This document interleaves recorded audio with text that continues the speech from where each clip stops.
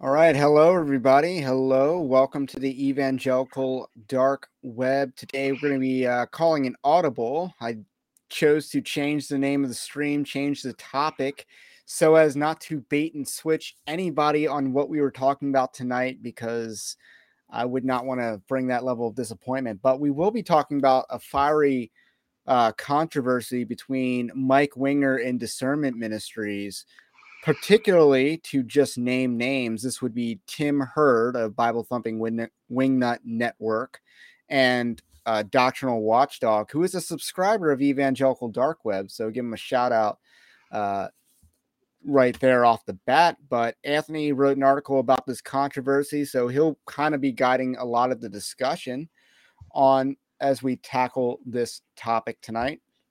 And it's kind of difficult to describe because just it requires watching a lot of hours. But you got some footage for us lined up that I guess I'll share that will help us guide and go through this controversy. And you have a pretty good article uh, that went live on Evangelical Dark Web this morning that kind of summarizes much of the debate and kind of calls balls and strikes on this topic. And that's kind of what we want to do here tonight is we're going to call balls and strikes, particularly because, we don't think that Mike Winger is necessarily a bad guy. We don't think Tim Hurd's a bad guy. We don't think Doctrinal Watchdog is a bad guy either. So we seemingly have a clash of brothers here. And, we got to call balls and strikes as we kind of wade through this. And can you give a high-level overview of what this controversy is actually about? So I'm not quite sure who, I guess, threw the first shot, but I know like Doctrinal Watchdog, I'm guessing it's him because I guess he does more like a woke preacher's clip style esque, very short form content of clips. And I guess some of those clips started circulating, and that's what drew Tim Hurd of Bible Thumping Wingnut. And then after those two's videos proliferated, and I'm assuming some time had passed, I'm not entirely sure how much, but then I want to say it was Thursday or Friday of last week. That's when Winger decides to respond to some of these critics of him. And I'll be frank. I mean, I do think some of the initial shots were very, I guess, problematic in some of their approach. I think Tim Hurd is initially a little too loose with the lips, and he has since. I think he pulled down his initial video and has since uploaded an apology video, and he has uploaded a more definitive and clear and Refined. concise, a refined critique of Winger based on the controversy. And and the other thing I kind of noticed from this is I actually think Mike Winger's response is where a lot of the criticisms either become validated or become a little bit more defined. Because again, if it was just the critics, I probably wouldn't have thought anything of it because I didn't necessarily think it was packaged well. But seeing him respond to the critics, I think that's where a lot of these there might be a little bit more in the water that needs to be explored. And so I watched that hour video. I do watch his teaching on Bethel, which is a 4-year-old video. So I'm not going to hold someone to something 4 years old, but I did notice some kind of issues there as well. And then his response on Watchdog's channel itself, which I do think that's a problem. I mean, given that, Mike Winger is a charismatic, he's got the Calvary Chapel background, so he's in a different theological camp. So I Right. mean that might, and again, I'm not going to enter into the whole cessation continuation debate. If anything, I try to argue on a continuationist premise. Um, Argue from as his own theology how he should yes, be responding to these types of activities. yes, rather than just go hardcore cessationist. Um, and obviously, um, the other thing, I mean, since I do touch on Revoice towards the end. I mean, that's Presbyterian camp, so again, that's a different theological camp. So I guess it's balancing out ignorance versus maybe this desire for like a big tent and unity. Um, And that's kind of been Winger's approach to ministry. I think he has a broad, very ecumenical audience. Look at his comments. People will say, "I'm a Calvinist, but you're my favorite Arminian." So I mean, he has a broad range of support. So Does when you say ecumenical, does that include Catholics and Eastern Orthodox? I'm not quite sure what his thoughts are on that. I imagine he's. I mean, again, I imagine he is. I guess. I imagine he's friendly towards them, but I don't imagine. I mean, again, I think. So I want to give a shout out to David Morrill of Protestia.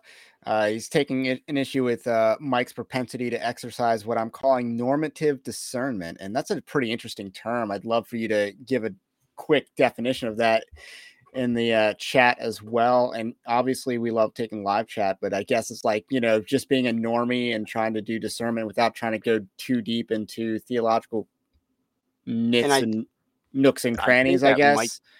I think that might be accurate. I mean, and again, I opened the article describing like his ministry. 482,000 subs. So that's a big deal. Again, Yeah, that's a you know, huge if I'm going to take a channel. critique at a guy with a channel that large, I do want to make sure I cross the T's, dot the I's, kind of thing.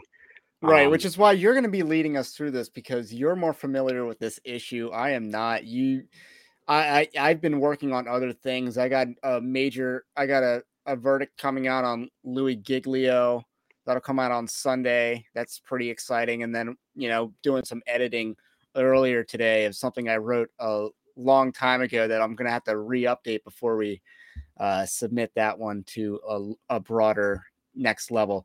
But it appears just from the chat, he does have some content against Romanism or Well, Catholicism, as I'm assuming he chat is would, because debating the he's not a term. Catholic. And it seems like we have some agreement with you that his own defense video didn't help his case. So we're going to actually I actually pull think up his own his defense. I think his defense video actually makes the case against him more than it actually helps him. Because again, if it had just been the two initial doctrinal watchdog and Bible thumping wingnut, it probably would have died down very quickly because I don't necessarily think it was the best packaging. But again, I mean, if you look at his channel, he's got apologetics, biblical exegesis, Q&A, and again, occasionally discernment, because I know he's done things on the Passion Translation. I mean, the Obviously, I guess Passion if he has, Translation's very bad news just because it was written by one singular person, I think, which was not Louis Giglio of the Passion Conferences, just so we're clear, which is why I specifically looked that up, was to make sure there was no connection there. But we have just a weird, it's definitely a more all-encompassing Christian apologetics discernment YouTube channel, very broad audience, broad scope.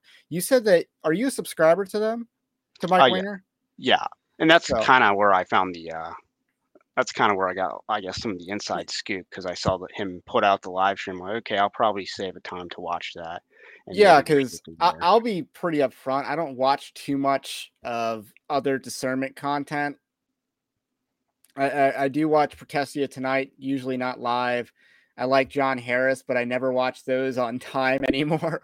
Like if I need to get a lot of work done, I'm going to put John Harris on and stuff like that. But I don't watch as much other discernment content as this channel might let on. And then I have gotten a little bit more into Right Response Ministries, and watching them like at least once or twice a week. So stuff like that. But it does appear that we do have the response video ready to go. It is loaded. I don't think we need to go 1.25 speed. Usually I watch videos at 1.25 speed on this channel, but I think he speaks fast enough that we don't have to do that. So I'm going to start playing. Let me know in the chat if you should be able to hear this in the chat. Why I'm bothering to make a video about this. So I'm going to go through several lies that have been told about me. I'll show you guys the clips. I'll show you the teachings I actually have. But I want to explain like why I'm doing this. So why not just overlook, like, Mike, why not just overlook it and like be the bigger man and not respond to it? And actually think that that's normally the way I handle people who say stuff about me online. That's normally how I do it. And it happens every single day to me, right? So I do normally do that because you hardly ever hear me talk about it. But in this case, There's a guy called Doctrinal Watchdog. That's Doctrinal Watchdog Active that does like discernment ministry stuff online on YouTube. He has a very small channel. Nobody's heard of it, but he put up recently some videos. Okay, I got to pause right there. Very small channel could describe evangelical dark web. I don't think it accurately describes You're Bible saying size thumping doesn't when matter. yeah, you could argue. We could argue about whether size matters or not, but and certainly that is my argument. You know, only having nearly 2,600 subs, but you know he has 486,000 or whatever. And then Bible thumping wingnut has like 90,000, which is a lot for a channel of this niche. So kind of dismissive already. Speaking of which, you're not super familiar with Tim Hurd, is that correct? No, I kind of looked at his channel to get like a primary impression of him. I kind Like of got you know, a MacArthur bro vibe. okay, David did respond with his it's normative versus regular discernment. Example is Mike claiming he doesn't see charismatics as being slain in the spirit in the Bible, but also finds no scripture against it. And just I bring David Morrill back into the fray because you know he's kind of more Tim Hurd's a little bit more in the pulpit and pen camp, you know, or Protestia now. He's kind of more in their camp, but he does seem to have a lot of content on John MacArthur on his channel. And he's more of a MacArthur fanboy. And I'm going to mean that in a good way for now, because I don't know if he's like a MacArthur bro, as I like to call those people. But as far as I know, I don't watch as much other people's discernment content as I let on. I kind of let on like who I regularly watch. So I don't want to be super presumptuous about what I do and don't watch. Speaking of which, when I was playing the video, the volume was all good, and the chat, because I wasn't quite sure, because videos that were deceptive about me, misleading about me. I tried to correct him and he didn't listen. Then Bible Thumping Wingnut, that's the name of their YouTube channel, BTWN News, which is Tim Hurd, a guy I know personally, just a little bit, not a lot. He took those clips of me taken out of context and the misleading and deceptive content, and then made another video, which has been getting a lot more views. This is lies about my teaching. It's not just about me. Mike's 4 foot tall and he only eats broccoli. Like that, it's not lies about me. It's lies about my actual teachings and the doctrine I teach and the things I believe. And a lot of people have been emailing my ministry right through BibleThinker.org, my website, have been emailing us and in the comments asking questions. You really believe that, Mike? You're supporting Bethel, Mike. You believe in Chris Volatin. I always pronounce his name wrong. The prophet of Bethel. You've been slain in the spirit, Mike. I didn't know that. You support those things. This is the lies that are being told about me, and people are confused. Now, this means that people who follow my ministry and my teaching are going, either A, I now reject all of Mike's teaching, or I question, what the validity of whatever he says, which you should always question, just question for good reasons, not lies. Or B, they're more open to follow Bethel. They're more open to follow Chris Volatin and his fake prophecy and stuff like that because they think that I'm now supporting those things, right? So it's just, there's nothing good that comes of it.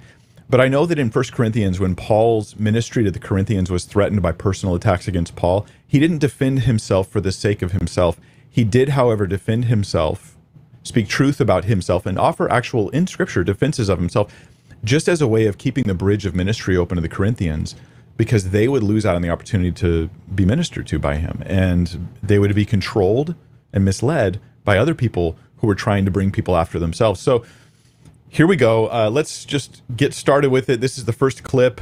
This first clip has 3 lies about me, so you can hear them.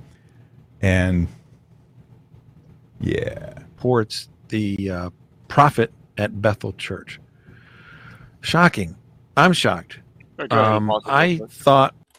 All right. So this was one of the claims that Tim Hurd does kind of retract. I mean, he does admit he was a little loose in the lips, kind of doing the whole trashing John MacArthur because, it sounds clickbaity. What they will be discussing is more or less it's him and Ruslan, I guess, brings up a John MacArthur commentary, which again, I have the MacArthur study Bible. So I can pull up the commentaries that they're citing, and I believe they're citing the 1 Corinthians 14, particularly verse 4, in that range of verses. But I want to say verse 4 particularly is the commentary they're pretty much going to be citing or referencing. All right, so I want to wrap through some chat real quick. Charles chimes in that yes, Tim Hurd is for sure a MacArthur fanboy. Women love Mike Winger a lot because he's nice or handsome. He's a decent looking guy, right? And I guess KL is being a little bit more adversarial towards the fact that we're trying to weigh in on this and just call balls and strikes. Mike, when it comes to is solid when it comes to the essentials and amazing for much more. Y'all hating on the wrong brother. Agree to disagree and go find real issues. Take care. And I don't necessarily see that as a legitimate criticism, because what have we're kind of setting things up right now. We haven't actually really begun to weigh in, other than tangentially or making reference to his defense video actually makes it worse. That's kind of, all we've really said on the subject so far. So I don't think it's a fair criticism at the moment. So let's ready to continue the video. Yeah, go ahead. Mike was pretty solid. I thought that he was just not a Calvinist, and I do not think that he's solid anymore after you can probably what I watched and learned today and researched and what I'm presenting. You want me to skip ahead? And yeah, you can probably skip through because he's probably gonna talk about okay, it looks like he's about John MacArthur and what they said about Bethel. Then we'll hear from each of these men their experiences of being slain in the Spirit. Yes, both of them being slain in the Spirit. And then we will talk about Mike Winger's view on the position of church prophet, which he holds to. Amazingly, we're going to learn that he supports the prophet at Bethel Church. Shocking. I'm shocked. Correct them. Actually, no. In fact, he didn't. That's the next clip. He literally admits that he never even watched it, which is, yeah. Here it is. And here he is. This was in 2018. He made a video, Bill Johnson's Theology and Movement Examined Biblically. And it has over 1 million views. And when I saw that, I thought, good for him. Good for him. He did a good, thorough job. I didn't watch it, though. And I've watched portions of it today, and I'm very, very disappointed. Again, the portions that he watched are, of course, just the portions that Doctrinal Watchdog cut out of context. And then Doctrinal Watchdog, this YouTube channel, added like text on the screen and the title of the video to make it sound like I was saying something I wasn't. I did correct them. I actually went to Doctrinal Watchdog's channel and wrote, hey, here's what you're saying about me. Here's not true. Here's my actual beliefs. And all they did was change like the title of their video slightly, still misleading. But they didn't receive the correction I had for them. I corrected Tim after he made this video, and I gave several things that I said, these are lies about me, Tim. You need to retract this video. And he just doubled down on it. And so that's why I'm bringing it to you guys. I tried reaching out to Tim personally. I actually have Tim on Messenger. He wouldn't even respond to me. He ignored me and wouldn't respond to me on Messenger, which is weird. So that's where that's at right now. He didn't watch it, just portions. Now let's look at 2 more lies. So the first 3 lies were that I was slain in the Spirit, that I hold to the idea that churches should have official prophets in position at their churches, and then the 3 that I support Bethel's prophet, Chris, and I don't. Number 4, the 4th lie you're going to hear, and the 5th lie in this next clip. Get my ear ready. I find it very confusing that he doesn't support Chris Volatin. Is that his name? Is that how you pronounce his name? I've only ever seen it spelled and then maybe heard here, but I've never actually said it out loud, I guess. But if he's a false prophet, if you don't support his prophecy, then why would you support Bethel Church as a whole? And that would be one of my major criticisms of his Bethel video. I say in the article he kind of splits the baby of trying to repudiate their teaching without repudiating their teachers. So, Right. and he does in his video describe Bethel as functioning as having an apostle and a prophet as like, I guess because I I think they mean, believe because they're part of the NAR movement. which is Bill, fivefold ministry or something like and that. just full disclosure, I have written that Bill Johnson is a false teacher. That is the official position of evangelical dark web. It's in writing. A little less organized today, but that's because I just don't want to spend a lot of time on this. This video is an hour long. So Want to be here it clear is. about that. This is on a different YouTube channel. Doctrinal Watchdog found this and posted it on their website. It's 6 minutes long. We'll play it, and I will stop it to give comment on it. Mike Winger and Ruslan. Do you want to listen to the 6 minutes or skip ahead? Skip the 9-minute mark. Or we can judge whether this Doctrinal Watchdog clip is in context or out of context. I mean, it's around the 8-minute mark. Go ahead, go for it. Yeah. Because you're Speak going to of their charismatic about Pentecostal MacArthur. experiences and defend Bill Johnson. You would never call them heretics or wolf in sheep's clothing, right? And I think that's we don't see that enough in terms of engaging with folks that are a bit more charismatic, that it's always they're heretics, they're false teachers, they're wolves in sheep's clothing, that the tongues are pagan. Like I remember reading John MacArthur's study Bible commentary, and he reading through 1 Corinthians, and he's like, yeah, this was a pagan thing, it's demonic. And I'm just like how is this so wild? But in your video regarding See Mike's response to that, agreeing fully with Ruslan. John MacArthur's very off base on his take of Bethel Church, and Ruslan was giving a review of how much he appreciated Mike's review. The one that I showed you has over 1 million views. Bethel, you were extremely gracious in not questioning their salvation and not questioning and not calling them heretics and false teachers, which is always thrown around loosely about everybody. This person's a heretic. It's always about a secondary issue. This person's a heretic. This person's a false teacher. This person's a wolf in sheep's clothing. I get called that all the time. That's hilarious that you would get called that. So, all right, in this clip, what we're getting is there's a difference between what me and Ruslan are talking about and what Tim is talking about. So Ruslan is saying, he says that MacArthur and many others, they treat anybody who speaks in tongues today as though they're like, this is what Ruslan says. Okay, it's not even a claim I made. They treat charismatics and anybody who maybe speaks in tongues or something as though they're actually demon possessed. And so they just start calling them like, maybe you're false brothers. Maybe if you spoke in tongues, maybe you're just not even really a Christian at all. And I don't know for sure if MacArthur does that in his study Bible. I don't know that. When I nodded my head in agreement. Can you speak to that for a second? So the study Bible doesn't reference demonic possession and dealing with the tongues. It does more or less call it a pagan ritual, and I guess MacArthur's commentary would the way that highlight people that. speak in tongues. Yes, and the commentary specifically distinguishes between the use of the word tongue and the use of the word tongues. So the plural is the distinguishing factor. If he's talking about a tongue, he would be more or less talking about the spiritual tongue that is more associated with Pentecostals versus tongues, which would be human languages. So, and he takes the view, and I would probably second this, that Paul's probably more or less sarcastic on the notion of speaking in a tongue, just because MacArthur takes that view? Yeah, he's cessation. Well, no, but you're saying that he says that Paul's being sarcastic in that. I think he might actually go that far. Okay. But more or less, Paul would pretty much say, the commentary, and again, a straight reading of scripture would pretty much say, if you can't interpret the tongue, then you're being self-edifying, and therefore you should just shut up. So, that's pretty much how the Apostle Paul handles the situation. That is pretty much my reading of the speaking in tongues. And if you don't have someone to interpret the tongues, then keep it to yourself. That's kind of that's the nice way of putting it. But yeah, and that can be taken far. Cram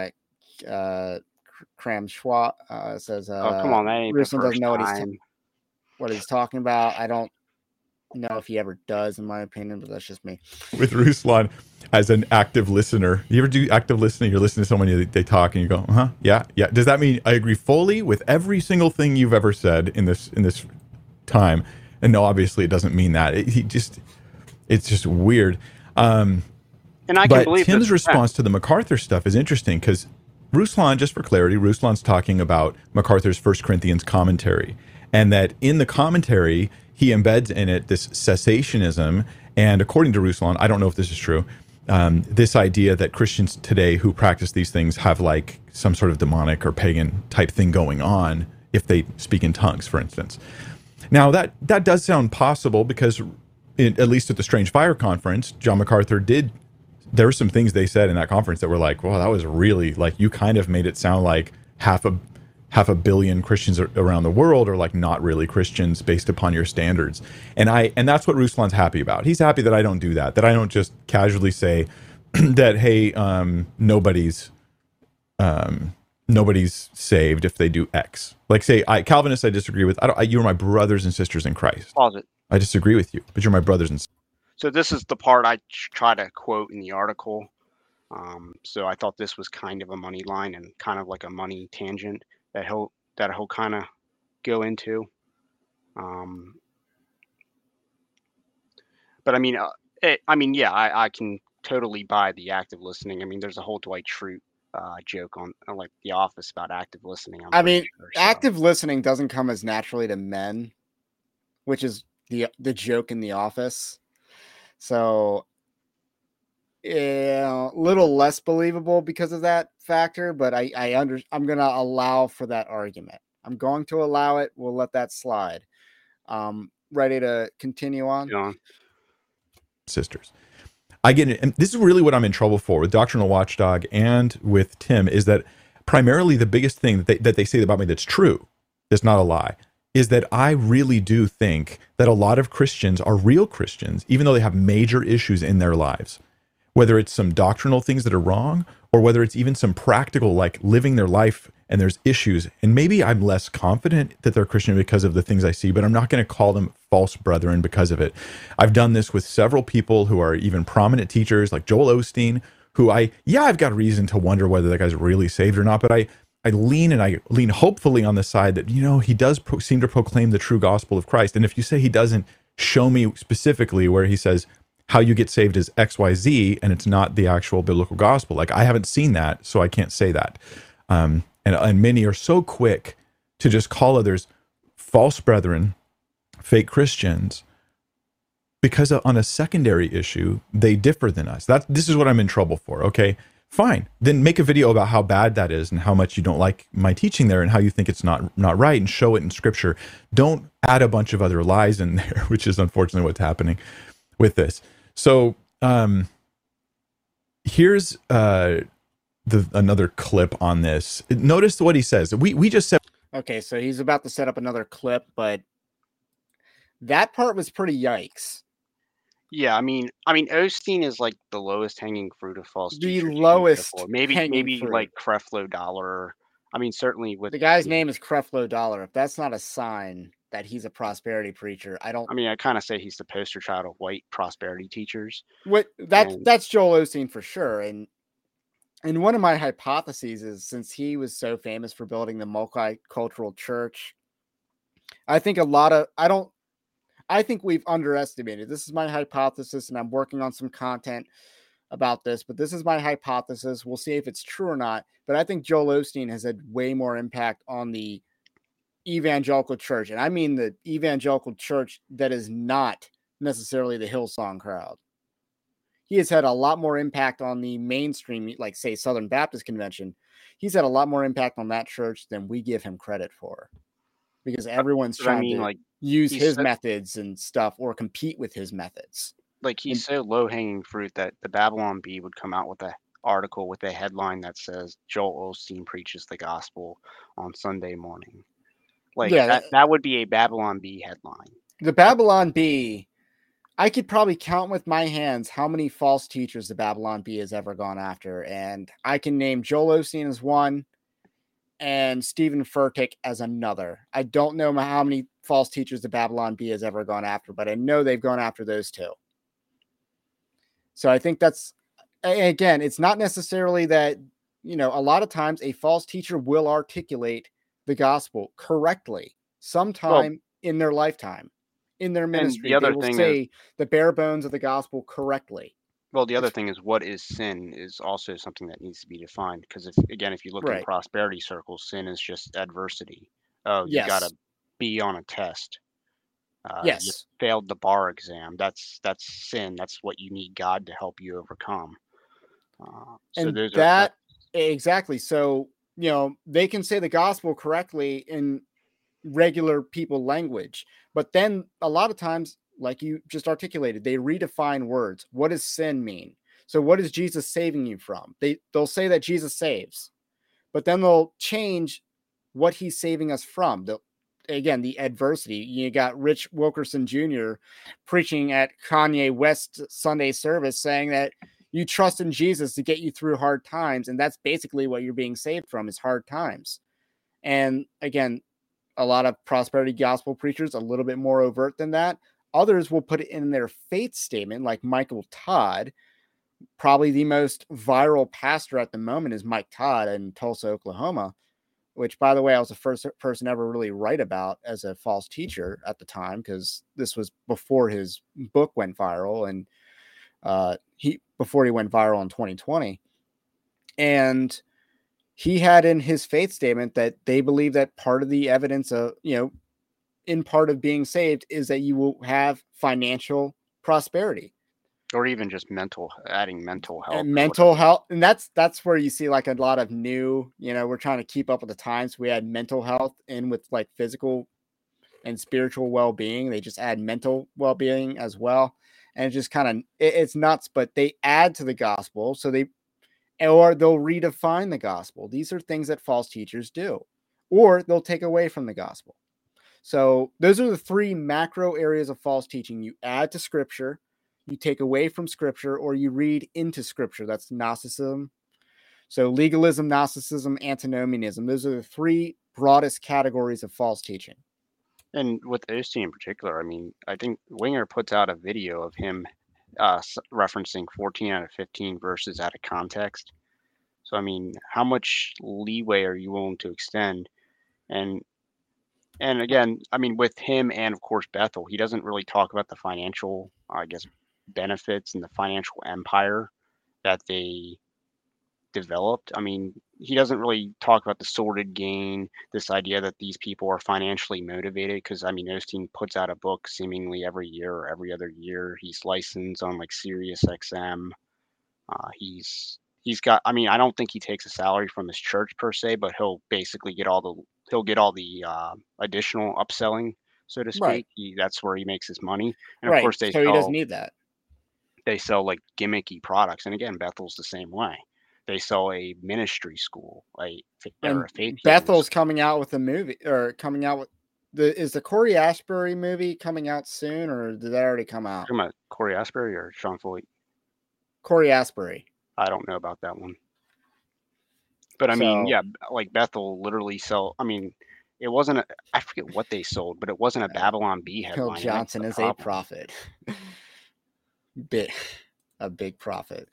And yeah, Bethel is built for entirely for a profit and building an enterprise. That's what their music is about. And then they believe that they can teach spiritual gifts like prophecy, which I don't think you can teach that.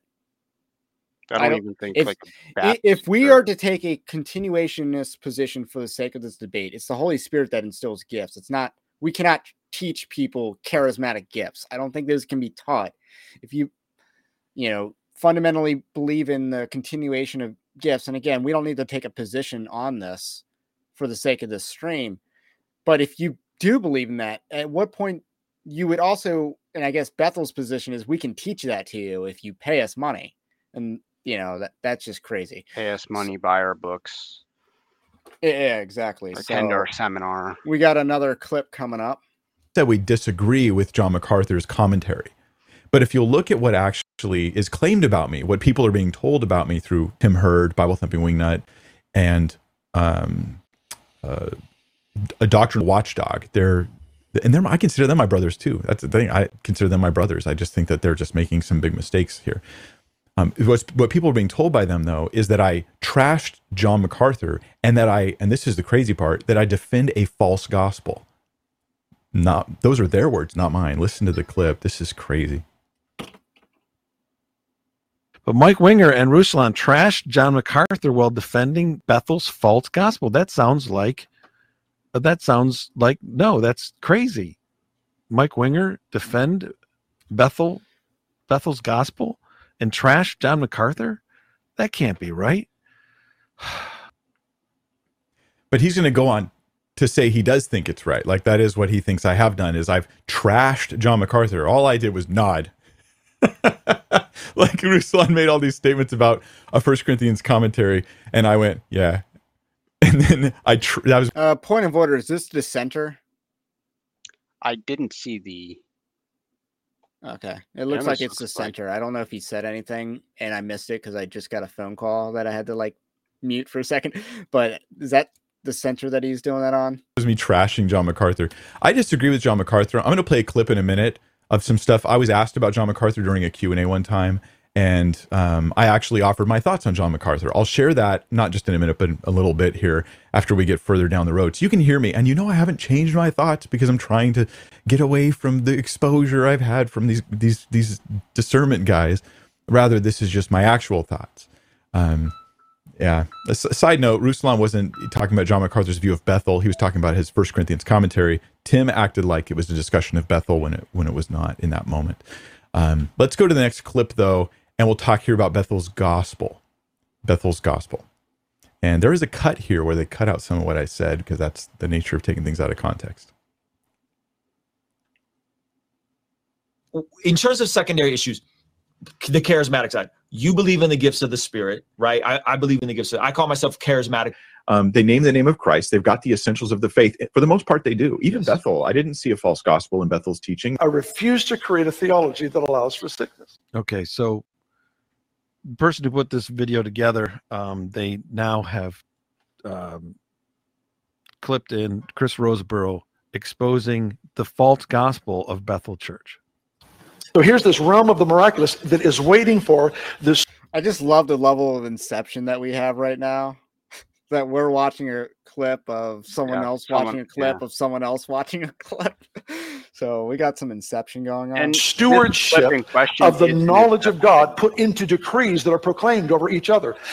So let me back this up a little bit here, because he's preaching a false gospel by saying these words. And interpreted by many as disease, allowed or brought on by God. That's a different gospel. No, it's not. Paul told Timothy to take wine for his frequent ailments. Jesus didn't model it. Jesus did not heal everybody who came to him. Mark 1 is very clear on that. He didn't teach it. And Paul said, and I'm not versed on Mark 1. You can't change the standard. Call that, but I don't think it gets refuted. The standard is not that Christians always get healed.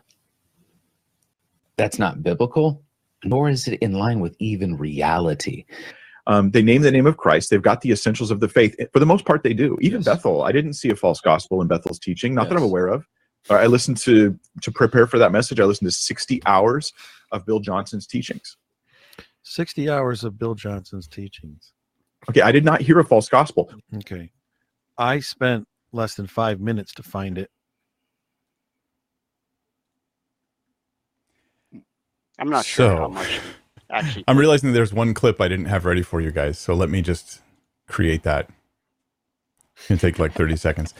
What I want to do is Was that a roast by Tim Hurd right there? Like, it took 5 minutes to find it. Well, it's weird because, I mean, again, Winger discussed this in 2018, and I don't know how much has changed other than, obviously the empire aspect of Bethel. They're probably a little bigger. Are they bigger? Because, I don't they got know how music. much. Yeah, I don't know how much they grew or didn't grow during lockdowns in California, of all places. But I mean, like, I don't think their theology has changed. I mean, obviously they've had scandals and. In the last 2 years, I believe it was beginning of 2020, where they had the whole olive thing where they failed to resurrect a 3-year-old girl or something like that. I thought it was a 2-year-old, but it was something. It was a small child around the age of my daughter, and they kind of made it seem like this was going to happen, and it never happened. And it looks like we got Doctrinal Watchdog in the house. So shout out to Doctrinal Watchdog for joining us this evening. So yeah, I don't know if Bethel has grown. I've done a whole series on ghost mega churches, but I don't know if they're a ghost mega church or not. I'm leaning towards no because I don't have any evidence.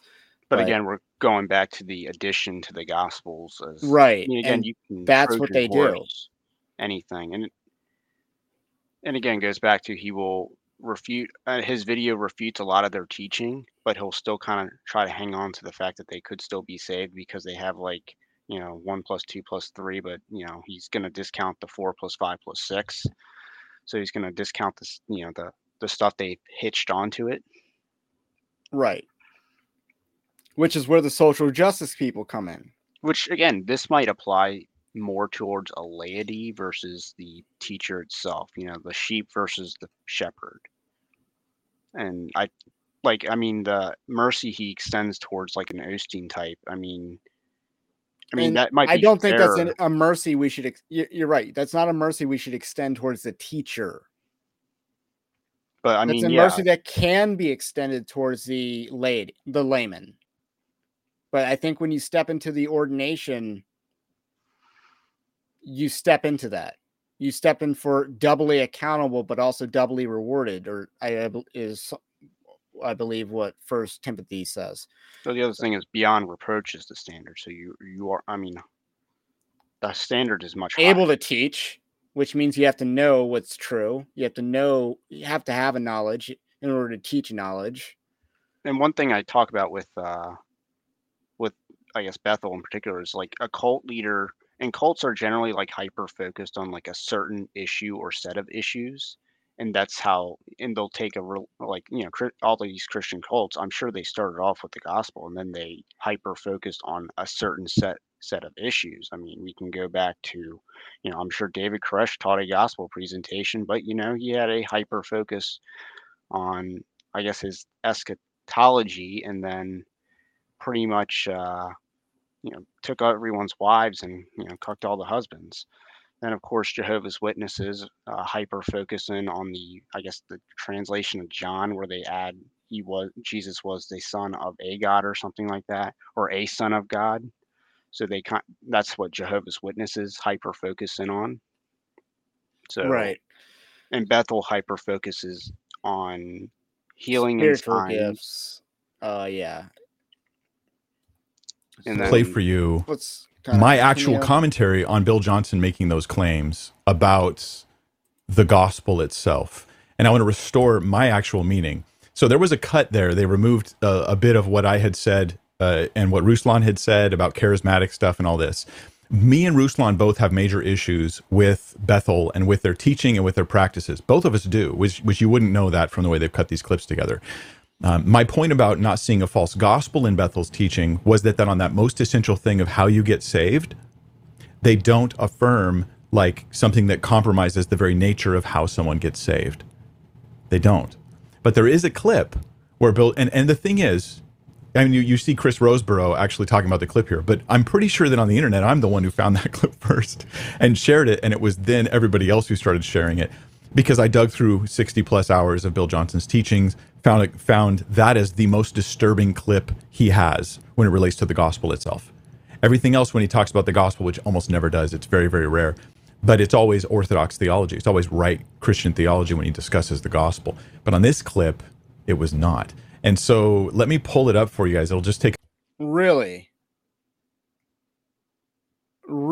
You've listened to 60 hours of Bill Johnson and only that clip was a red flag to you? Now, keep in mind, in his Bethel video, so again, going back to 2018, I think he used the 60 hours line in that video. So 60 hours 4 years ago. So probably more since then, assuming.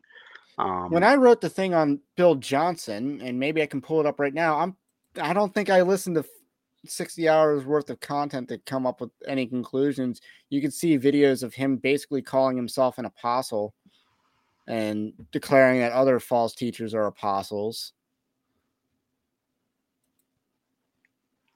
I mean, like So- he doesn't say. I don't think he claims to have witnessed or watched in that video at least Bethel present a like a gospel presentation, which that's the absence. I don't want to say absence of evidence is evidence of absence, but he doesn't.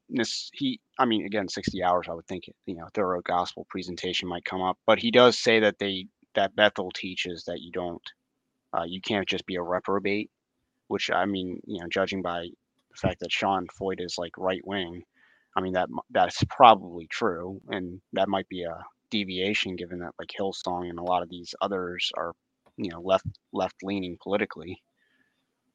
I mean, but still, this is kind of like the whole thing that I did with was it Francis Chan, and it's like if you're examining whether a teacher is a false teacher or not, and they're claiming all these prophecies, one of the evidences of whether they're a false teacher or not do their prophecies come true? So when Francis Chan, erroneously or without evidence, we'll put it that way, says that he saw an entire village get healed or whatever without any evidence. Did that happen or did that not happen? Or in this case, Bethel's probably the easier example. When they claim that all these faith healings happen, these dead risings happen, did they happen or did they not happen? If they lied on any one of those, that's a major red flag on that entire ministry. Yeah, and I think that you cite Deuteronomy for that, and I think Deuteronomy is clear. If a false prophet prophesies falsely, they are, that they're done. That's it. That's how they're a false teacher. And how does that not extend to Bethel's ministry? Well, I mean, he does it with the prophecy and the healing ministry, where he kind of says there's some fake stuff in there, but there's also some real stuff. So it's kind of like you fence it, split the baby, right? However we want to word it. I guess he's coming up to that. Take a moment. Let me see. This is my actual discussion of why I would affirm they do teach the real gospel, but I have some reservations. I just want you to understand my actual teaching. If you want to disagree with it, fine. But the lie is that I affirm Bethel's false gospel, as in I'm here going, hey, Bethel has this really messed up gospel, and I also affirm that, and I'm totally behind it. That's the impression you get from Tim Hurd and from Doctrinal Watchdog. What's weird about the clip I'm about to share with you is it's the part they cut out from my actual teachings about Bethel's gospel. This is my actual teaching in full on why I affirm Bethel has, I think the gospel intact. I think, meaning I'm not 100% sure. I believe the gospel's intact there. Yet there's this one major teaching he has that's dangerous and bad, and it's a problem. Anyway, here's my more nuanced teaching, and this is, I think, what Tim Hurd and Doctrinal Watchdog hate is the nuance. They don't want the nuance. So what they do is they remove that part and make it as one-sided and ugly as possible. Here it is. This is probably the right clip. What is the gospel? What exactly is the gospel they're getting into? I do think the gospel of Bethel is probably intact with additions. Now it's tough when you add something to the gospel, because if what you're adding may pervert the gospel to the point where it's a false gospel, or it may not. I mean, this is a complicated issue. It depends on what you add, doesn't it? Or how you add it. Are you adding works to the gospel? That's a false gospel. So I think the Bethel gospel is intact, except for one big thing that they do, which is they include in the gospel itself, the gospel of salvation. Now, the heart of the gospel, right? Jesus' death and resurrection and our faith in him for salvation. That's the heart of the gospel. This is getting bad for real eternal quick. life in Christ moving forward into the future. But to them, the gospel includes something about healing today, right now. Not just the idea of healing. It includes you will be healed today, right now, in the name of Jesus. God wants to heal everybody. And that to them is central to the gospel. So here is that's a false gospel. Kind of disturbing moment where Bill quotes Galatians 2. Can we just say that that's a false gospel? And, I mean, Doctrinal Watchdog contends that never says he affirms a false gospel, but it sounds like more that they say that he affirms Bethel, who preaches a false gospel. So I guess in pragmatics that would be like the transitive or associative property. I don't know, but not the commutative property. But this got bad real quick. Well, yeah, I mean, but you've talked about it before. The gospel is simple. It's not easy. So, then why you don't add to it? Adding to it is bad. It is a false, you're perverting the gospel once you add to it, regardless of what you add to it. And he uses the anathema of Galatians 2, if you're familiar with the passage. He uses it against anyone who doesn't think healing, not just healing's for today, but complete and total healing every time is for today. They're anathematized, which is to say they have a false gospel. Let's listen to this. I refuse to create a theology that allows for sickness. Now here we got a problem. Only one. It's a small one.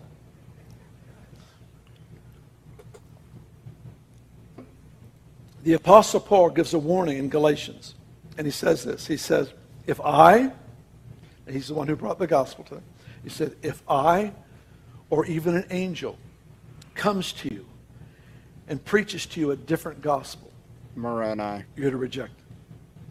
That's amazing. An angel shows up, and he brings you a different standard, a different gospel. Reject it. He says, even if I come back to you and I change my mind, don't pay any attention to me. Mike speaks at that. What gospel is it? It's the gospel of Jesus. It's the gospel of the kingdom. Okay.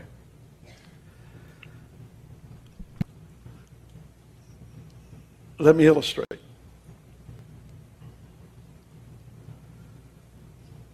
Paul refers to his thorn in the flesh, which has been interpreted by many as disease, allowed or brought on by God. That's a different gospel.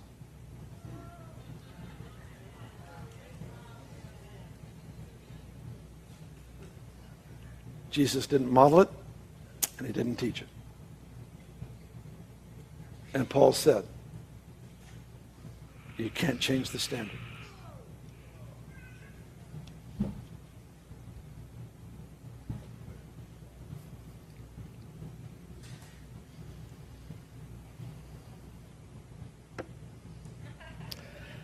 That felt good. You guys all right? You know? Yes. What he's doing here is he's actually saying you're anathematized, which means you're not just cursed in the sense of like something bad will happen. You have a false gospel if you don't teach that Jesus always intends healing every time. In fact, he even hung it on the idea.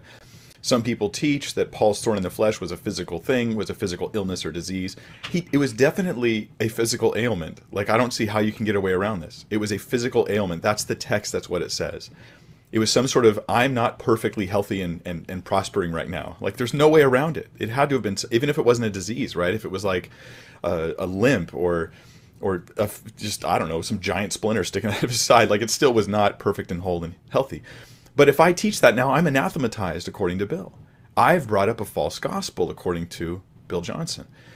Okay, so how extreme is this? Does this mean that Bill's not saved? Like, I'm not sure. This is such a weird theology and such a strange thing to do that I don't really fully want to go there. I want to offer the I don't know, like the kindness, at least, human kindness of saying, no, maybe he's just wrong, but he's still saved there.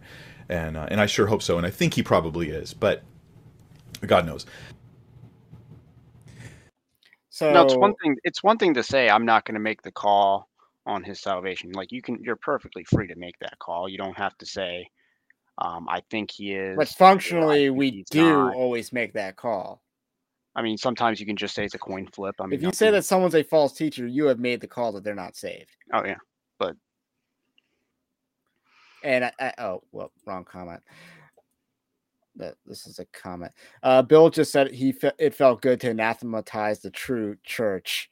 No, and that's true. Bill's basically saying that he had the full gospel. And again, if we want to apply logic, that means that people who do not believe that extra stuff that he's added do not have the full gospel. Well, one thing Mike Winger does point out is basic that logic.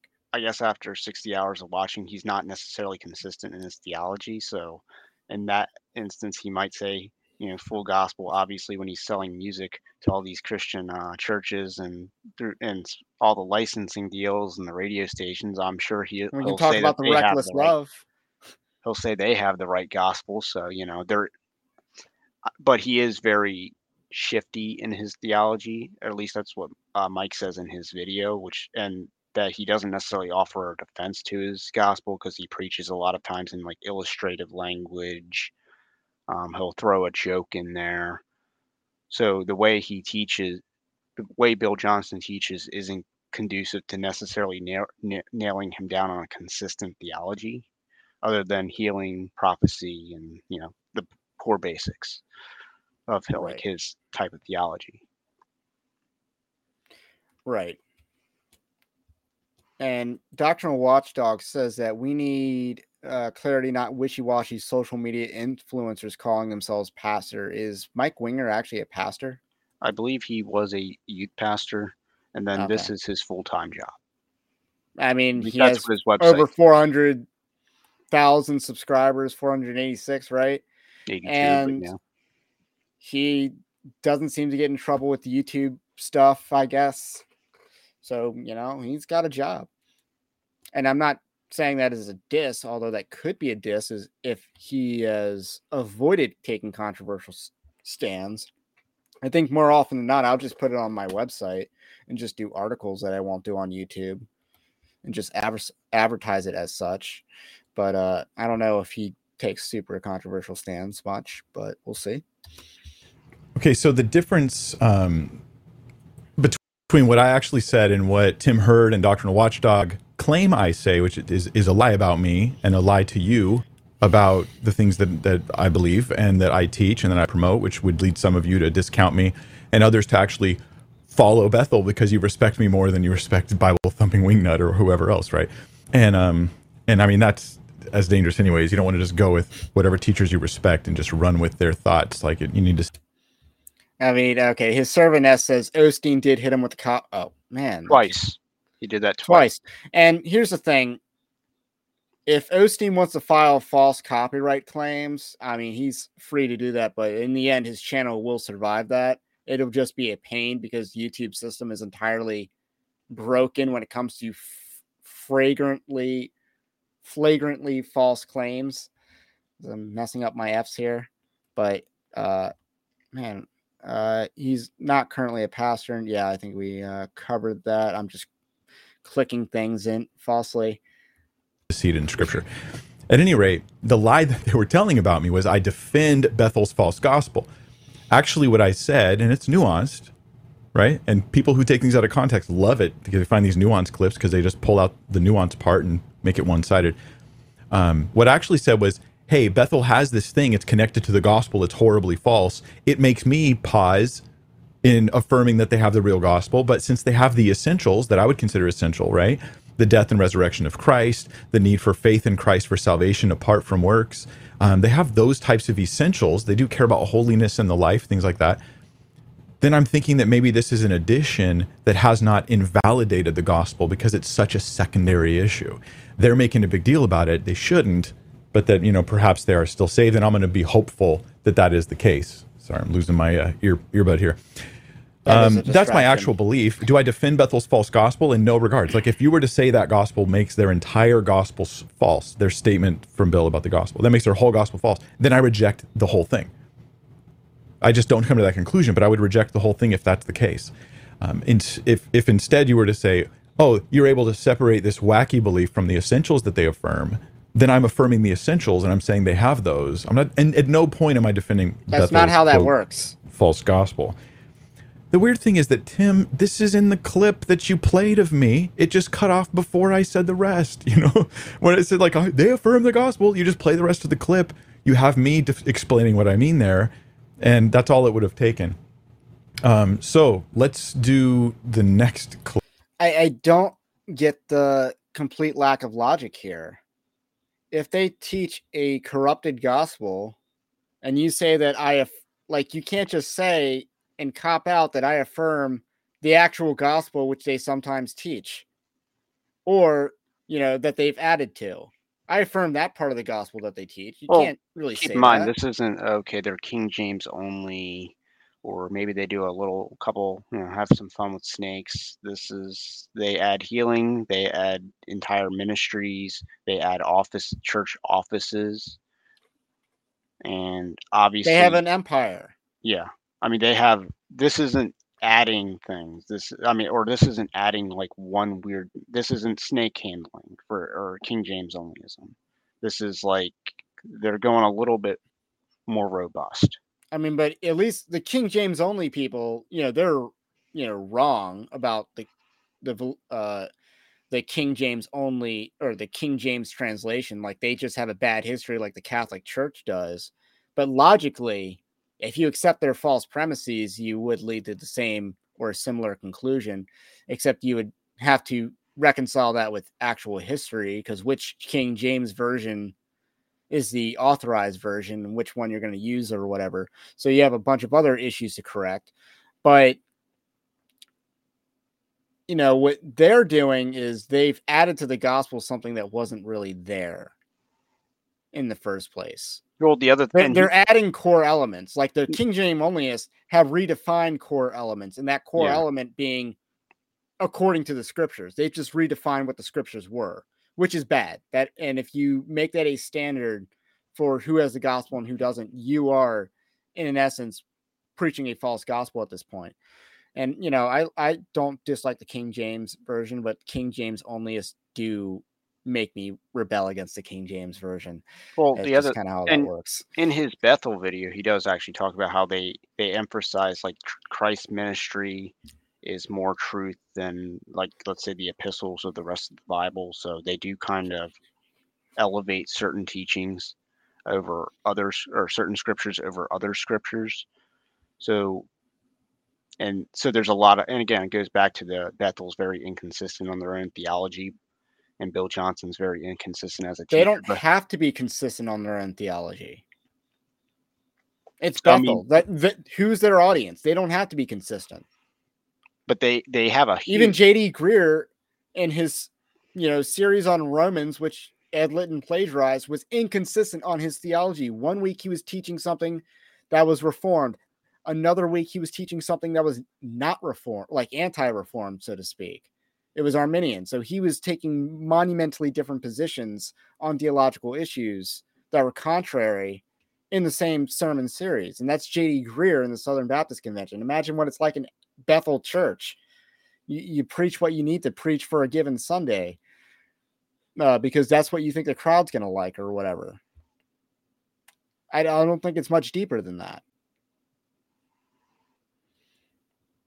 Clip. But Tim didn't watch my teaching. It was Doctrinal Watchdog who pulled this clip out. Tim never watched my teaching. He watched the clip from Doctrinal Watchdog. I think Doctrinal Watchdog is more at fault here for pulling it out of context in the first place. Now we get to the idea of tongues and being slain in the spirit, and we'll look at that. And just for the record, when he added more context to this, it was worse, right? Yes, this was one of the claims that I said was made worse by the fact that he added the context. And then, of course, I watched the Bethel video just as, and I take notes as I was watching it, just as some stray thoughts that come to mind. But yeah, I thought this was a moment where the explanation makes things worse. And it kind of heightens it actually validates a lot of the criticism, even if the criticism wasn't like the best word. And again, I mean, there's a reason Tim Hurd put out another video, a third video, again, and took down his first video. Let's say, for the sake of argument, Doctrinal Watchdog took clips out of context. Yet, in response to having clips of him taken out of context, Mike Winger has provided context which supports the clips or the claims, overarching claim of the clips that he said that were taken out of context. He provided the context that supported the claim. That sounds like that's what happened here. Yeah. And that's actually what made me want to write on it, because it's like, okay, there is something here. And, here's the thing. When it comes to crime, like if there's a crime story going on across the country, I instinctually look at the defense's claim and I judge them based off their claim. And sometimes that's actually worse than what they're being charged with. You know, for instance, there was a murder locally where we live, and it was a dude who killed his ex-girlfriend or whatever. And his claim in court, when he went to court, he said that his defense was that he tried to kill himself. She got in the way of that and was killed by accident. I actually thought that was worse than him just killing his ex-girlfriend. That's just me. You know, women are more nurturing in nature, and, you know, she wanted to comfort you or whatever and protect you, and you accidentally get her killed. I actually think that's worse. But man, he pretty much got away with it. Well, yeah, he did get away with it because they gave him like a 3rd-degree murder or whatever. So he actually did get away with that in sentencing. He got like 12 years for murder, which is nuts. But, you know, you get, I'm trying to think of like examples where people's defenses made their situation worse. Maybe Max Lucado apologizing for teaching biblical. I'm thinking like crime. Maybe the Ahmaud Arbery people, like their defense actually made their case worse, and they had. Because they testified. Yes, because they decided to testify, so their defense actually basically hung themselves. But yeah, and that's what Mike Winger did here. Is he defended himself? That made it worse. And is there more to cover in this video? If you wanted to do the slain in the spirit stuff, I mean, it's kind of interesting. Maybe, take some hot takes, some juicy takes on charismatic. I kind of wanted to look at, like, didn't you say that he had a response to the Doctrinal Watchdog video in question here, that he left a comment on that video, right? Yeah, that also happened. That's the last thing I cover. Okay, so you think we have time for see the slain in the spirit part? I mean, the slain in the spirit part might be interesting. I think Tim Hurd actually has a good criticism in this section. All right, let's see what stuff. I am slightly disposed to think that, like, shaking and losing control and pulse, like weird spazzy type behavior, that doesn't seem like the kind of thing that would be consistent with the work of the Spirit. The whole slain. But Mike Winger and Ruslan trashed John MacArthur in the Spirit thing, like passing out, that kind of what he just explained thing. I admittedly go, that seems a little strange to me, but it doesn't mean that it therefore is something God can't do. Okay, when we used to have theological discussions on this. Oh, you want to pause it? No. YouTube channel with progressive Christians, back in Inception. He's playing it from the middle of the clip. I'm sorry, Jesus guys. was just a good example, and they use scripture to defend their restart with transition, but it's crazy Christian beliefs. They would just quote the verse. It's shocking. With Christ, all things are possible. I don't have a good enough reason to just discount everything you've said. So I'm going to trust that. I've spoken in tongues, not with interpretation, but in a way that was very powerful in my life and very needful in the moment, with real spiritual blessing and benefit that happened right then at the time. All right, I have to replay the clip because it played halfway through. I'm slightly disposed to think that, like, shaking and losing control and pulse, like weird spazzy type behavior, that doesn't seem like the kind of thing. Oh. I see what happened. I was in such a hurry today.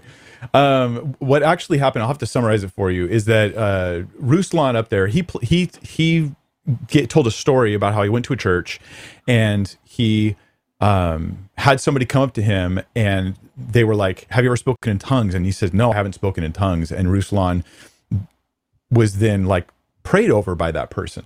And they said, like, he just started speaking in tongues. He said it just started happening.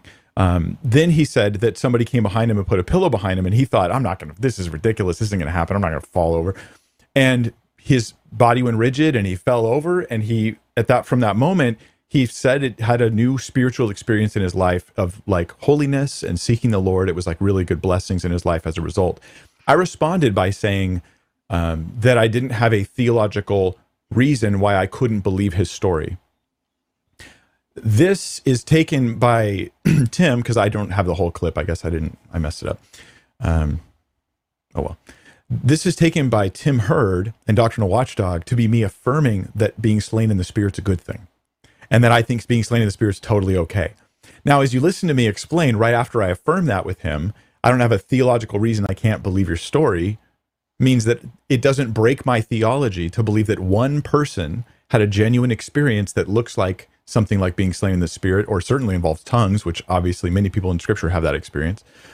But it doesn't mean that I am okay with the practice in general, which is why I made sure to add in the interview my discussion about why I think this is inconsistent with several things. I have clips down below where I talk about my whole slain in the spirit teaching. I have video clips down below in the description where you can click on that and see that for years I've been saying, and I still affirm this, that I don't think that this is consistent with the work of the Holy Spirit as I see it in scripture. So the way I parse this out, where I have stories where someone like Ruslan gives a story, and then I have my own understanding of scripture, like the fruit of the spirit is self-control, and the spirit of the prophets is subject to the prophets, these verses that seem to refute the idea that you're going to lose all control and fall over and stuff, or speak in tongues and you can't stop. How do I take the stories of individuals and then the scriptures? Well, with the scriptures, I'm going to say, I will say that I think any church that makes a rule or a practice, a general practice of doing things, has an extra biblical practice that seems inconsistent with scripture. That is, I do not support being slain in the spirit. But an individual who might be in that environment, could God meet them there in the midst of what's a strange practice, but is still sincere people seeking the Lord? Yes, I think that's true. And that's why I can affirm that I'm not going to push back against Ruslan's story. But if Ruslan came to the church, your church, my church, some other church, and starts trying to tell everybody they have to practice the same stuff, which he wouldn't do, I'd be like, hey, stop it. Just because you had some unique experience, maybe God was just being gracious to you and meeting you there, don't try and push that on everybody. And that's if the experience was real. Do I think slain in the spirit's real? No, I don't, generally speaking, think it's real. I think it's fake, which is why I share my story. You will hear in a few minutes, actually, where I was slain in the spirit. Oh my goodness, the weirdness of it all. Now, for the record, I'm not too familiar with what even slain in the spirit is. I guess it's where you like faint and they catch you at the pill. The way he explains it and all. I mean, I guess context clues, I guess, are what I'm going off of. But I understand why someone in an interview isn't going to take a hard stance against, Ruslan Katie saying that he was slain in the spirit this one time. I mean, I understand why he's on. That was Ruslan's channel, right? I believe so. He's a guest on someone else's channel. I get why he's not gonna start that debate if it's an unnecessary debate to start, because you're kind of saying you might, as a guest, you don't know he's gonna say that, so you're just kind of taking it in. I mean, there's plenty of other things to go off on Ruslan for, so that's not even on my top 10. Yeah, it's not on my top 10. And I understand, even now he doesn't want to take a hard position on this issue in general. Like, if it's not real, then he obviously believes it can be real, but it's not something that can be done imposed. Yet the Ruslan Katie's story is where they imposed it on him. So kind of confusing. But again, I'm not super critical of this moment. I'm just pointing out what he said, and I think I don't think he was being all that bad in this particular instance. I don't think this made it all worse. I just think it made it more confusing. That makes sense. What you're seeing me handle with this Ruslan interview is a delicate situation. Theologically, I lean toward it not being something God generally does, but he could meet Ruslan there in individual experience, and I won't think that breaks my theology the way it does for a cessationist. And so they tend to say that Ruslan was it was something deceptive, something manipulative, something always evil, rather than maybe just God meeting him there. They couldn't hold that view. So it breaks their theology. It's not mine. I'm not a cessationist. So the comparison of me to progressive Christians who say all things are possible is ridiculous. You guys, I have tons of content on progressive Christians. You just check it out. If someone wants to disagree with me on cessationism versus believing in the ongoing possibility of the gifts of the Spirit, even that I'm on the charismatic scale. I'm on the narrow end, right? Not over here, people who think every church should have people speaking in tongues and prophesying all the time. I'm not in that camp. But if you want to disagree with me there, make a video about that. Don't make a video pretending that I support slain in the spirit stuff when I don't. So my slain in the spirit teaching is available in the links below. Let's go to the next one. This is the supposed summary. So after playing these clips, Doctrinal Watchdog's video puts text on the screen and offers a summary of my beliefs. And they're exposing me. The problem with the summary is that it's mostly false. So let's play that clip now. Yeah, I don't know how that happens either, Mike, because I think there's supposed to be interpretations. So to recap, Mike Winger is a charismatic who speaks in tongues, says he believes people's testimonies about being slain in the spirit. He and Ruslan are happy to trash John MacArthur in the same video while defending Bethel Church. That surprised me. Okay, was any of that false at the moment? Like, in just being as charitable as possible to say Doctrinal Watchdog, that is what you just saw in that clip. And then he provided more video evidence that defended Bethel Church. I mean, I do address the 10 Commandments thing in my article. Yes. Because I know that's like it's kind of a secondary issue. Now, because a lot of times when they say Christians aren't bound by the 10 Commandments, it's mainly the Sabbath. And Doctrinal Watchdog insists that this all started when Mike defended Revoice. And guess what? Defending Revoice will get me to come after you, by the way. Like that's because that was the reason. Side B theology is, critical race theory, I think, is a dead issue. Side B theology is the next issue, or the current issue. So, but I mean, with the 10 Commandments, generally they'll say you're not obliged to uphold the Sabbath commandment. And right. Again, John MacArthur would also be a proponent of this idea, because that's actually where I learned that was even a thing. Christians aren't under the Sabbath commandment. Was through John MacArthur's commentary. He would cite Colossians 2:16 as the proof text, and it's also under his commentary in, I guess, Exodus 20 with the commandments themselves. Okay. So that is I might pick a bone with you, Doctrinal Watchdog, on that one, because that is more broadly held than, but I don't necessarily think they'll literally say you're not obligated to observe a day of rest. I don't know if anyone's going after that. I've got more, but I hope that you will comment below on what we've covered so far. Michael Brown is a pretty interesting character, just to bring that up, because Michael Brown, he's Christian Post, by the way. Like I think he has a radio show, but he's probably more prominent on Christian Post. If I just had to say, he's written an article on Town Hall. I think he has one on Daily Wire. He has one of the worst commentaries on the Ukraine war that I've read. And he's pro jab. Yeah, he compared certain misinformation to fat shaming. Did that? Oh, really? He did that in March of 22. So never forget. Yeah, Michael Brown, I think, is bad news. I understand why people try to engage with him, but he's not. First of all, I don't think he's a good cultural commentator. I just don't.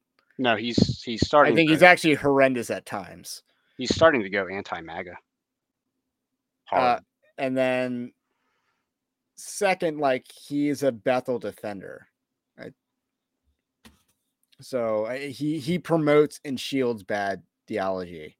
So, yeah, I'm not a Michael Brown fan. And Revoice thing, I guess there's a comment on one of his videos, and is that linked in the article that you wrote? In the picture or the screenshot. Okay. Well, let me pull up the article that you wrote, and it's the last article that was written here.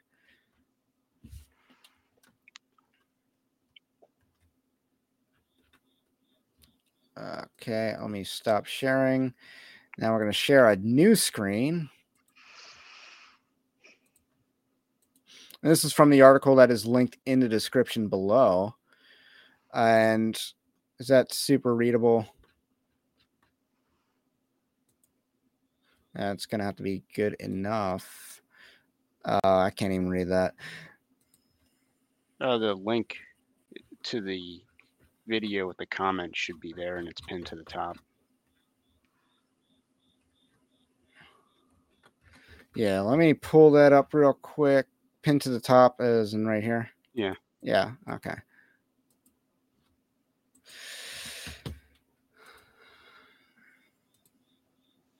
And this is in response to Mike Winger is impressed by Preston Sprinkle, Reboy's leader, who says we should use trans pronouns. And I think Preston Sprinkle is just obvious bad news. Okay, you can see. And he does in his defense video say that he's not too familiar with Preston Sprinkle at all, which I mean, I guess there's some, and again, I guess that's a valid claim. I will allow for that. Different theological camp, and I guess if Preston Sprinkle's talking to Sean McDowell, it's easy for him to sound orthodox. So it's kind of like, oh, it's kind of like a team that's playing against the Oakland Raiders. Of course, Kyler Murray's going to look good. Right. And he just says in this comment on the Doctrinal Watchdog video, for clarity, I comment on a video discussion that Preston and Sean had. Sean McDowell is also pro Reboys, pro side B theology. I kind of wanted to do a video on that, but totally just, put it off and then forgot. I thought it was a good discussion. That doesn't mean I agree with everything he said. That doesn't mean I endorse him. What a very misleading thing to put in your video. If you thought it was a good discussion, that isn't in and of itself an endorsement. Like, come on. You're not Donald Trump saying I endorse Eric before the primary when there's 3 Erics on the ballot. Come on. That doesn't mean I agree with whatever clip you pulled out of the video, nor is it okay for you to pull a clip from an unrelated video I've never seen where Preston supports using false pronouns and imply I agree with that. And I think that provided more context to who Preston Sprinkle was. That was my reading of that. But I understand why he felt that way. I definitely understand why he felt that way. You're spreading misinformation about me. I have a 4-part series on homosexuality where I deal with it in a lot of detail and defend the biblical view thoroughly. On a side note, I think the clip you took from Preston and Sean's talk was taken out of context as well. If I recall right, he was trying to explain the difference between being tempted with homosexual desires versus living a lifestyle. That's an important distinction. I remember it. If I'm remembering right, then you've created a terribly misleading video. It also sounds like he doesn't understand, and by he, I mean Mike Winger doesn't understand the distinction between temptation and desire. Which I do highlight in the article, that tempted with homosexual desires is not, I mean, you're either tempted or you have the desires. So he kind of conflates. Tempted with homosexual desires is if we see the twink on the side of the road posturing himself for you. That's being tempted. You being innate, or I don't want to say innately, you being inwardly attracted to male butthole, that is not a temptation. That is actually that is of the flesh, so to speak. That is he might make that distinction in his, because I think he has like 4 hours of content on that. I don't know subject. Why you need 4 hours to talk about this subject. I think the Bible's pretty clear. But I mean, if you go through every verse that condemns sexual immorality and homosexuality, it might take you 4 hours. It might, because there are a lot of verses, which people don't want to acknowledge.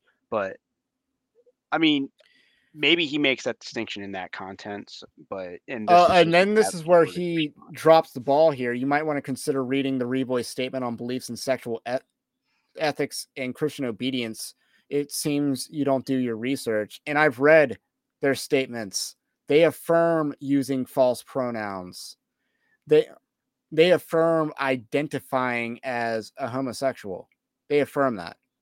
Yeah, they basically say it's a secondary issue. That is in their statement.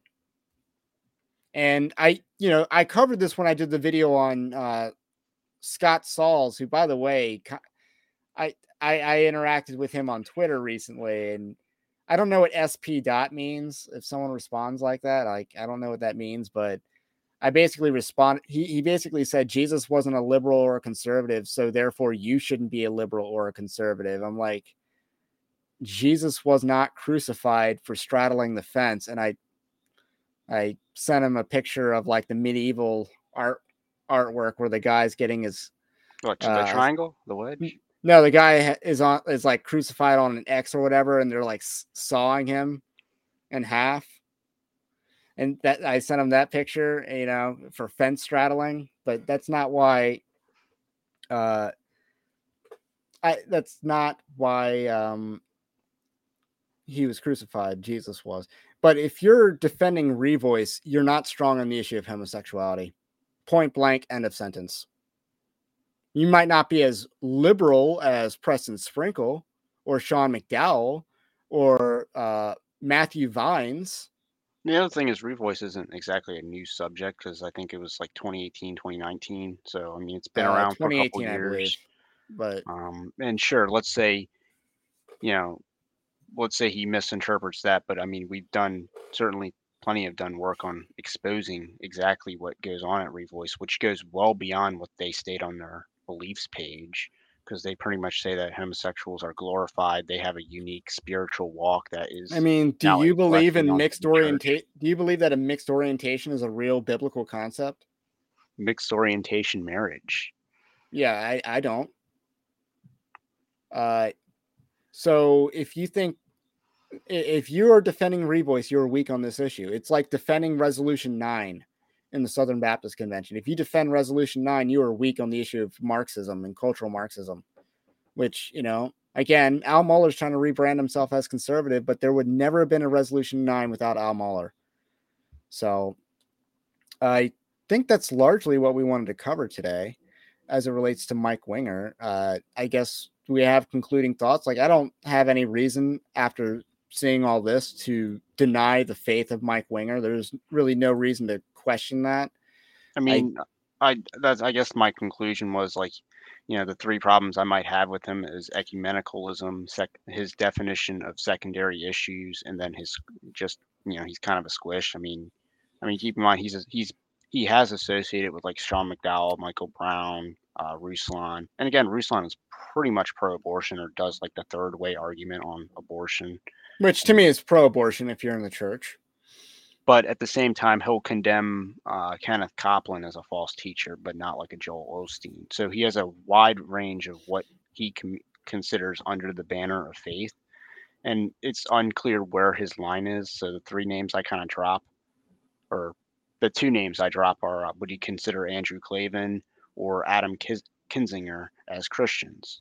Because, one of them's they're both pro-homosexual, but like one of them's pretty liberal on the social issues. And then Andrew Klavan is like off the wall. So that's ecumenicalism. Of course, secondary issues, because, he pretty much takes like side B theology. I think, he might be leaning towards that's a secondary issue because that keeps the tent. So you're saying he expands the definition of secondary issue to include things that are really proxies for primary issues. I would say that, but yeah, it's unclear what counts as a secondary issue, because it's not just, Calvinism versus Arminianism or cessation versus continuation. Now, I would believe that those are secondary issues, but things like women preachers, is that a secondary issue? One thing I kind of put is, you got to rip pages out of the Bible to justify that practice. One thing I kind of say is that, like, when a charismatic refuses to kind of condemn like the whack jobs in their own camp, it kind of lends ammunition to the cessationist camp. So, if you're trying to build a unity movement between various camps, you got to be willing to condemn the freaks on your side. And, a lot of the people in the cessationist camp would condemn the Bethel camp. And he kind of defends the Bethel camp and wants to kind of keep the cessationists. And yeah. And again, these people have added to the gospel, and he even says that. I don't get how he comes to the conclusion that adding to the gospel is a secondary issue. And then the third, I kind of just do kind of a squish. And again, he doesn't have to engage in discernment if that's just not his calling. There's no, he does great apologetics work, and that's why I call him out on the Deuteronomy 30 thing, because Bible prescribes death sentence for false prophecy if you're a false prophet. which means that, you should, if you ever contend that anything you say is prophetic, that's you.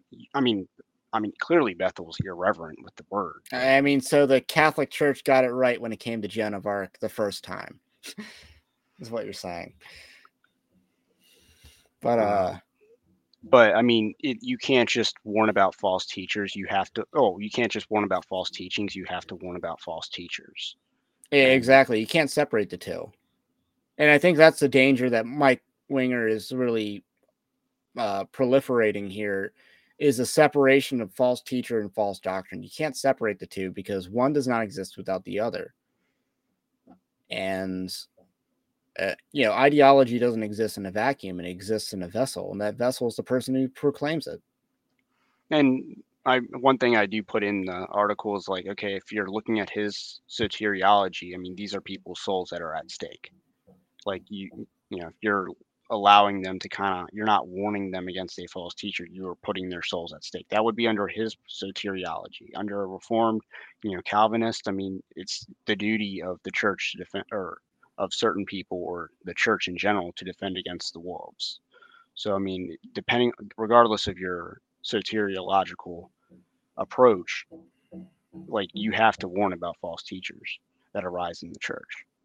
And again, it's in the Bible. Half the epistles pretty much reference false teaching in some way, shape, or form, or some illicit practice that's going on in the church. Yeah, and that's a theme in the Old Testament. So when people try to deny that discernment's a gift of the Spirit, they're kind of, again, tearing out a lot of pages of the Bible when they do that. But really, they just don't want you to say mean things about the person that they like. And I think that's the danger that Mike Winger is clearly flirting with, is that he wants to be nice. He doesn't want to call anyone a false teacher. But he will call out false doctrine at times. And I say at times. But he's not willing to draw he's not willing to take what he believes to its logical conclusion. And I believe that he believes the logical conclusion. I just don't believe he's willing to go to the logical conclusion, if that makes sense. So while we're wrapping up, don't forget to send in last call for chat if you have any questions about the stream or anything that we've covered tonight, or just random questions in general. Just someone please in the chat just ask whether we're brothers or not, because we've never gotten that question in the chat before. But otherwise, also let me know in the chat whether you like email newsletters or you prefer something like Telegram. I'm kind of curious about what the perspective of a YouTube audience is for that, because I'm interested in knowing what works better. I have both. I just want to know which one I should push more. Yeah, a newsletter or Telegram. So just let me know in the chat which one you prefer. And Cat Chat says, I don't need to ask if you're brothers. It should be obvious. Nevertheless, people persist.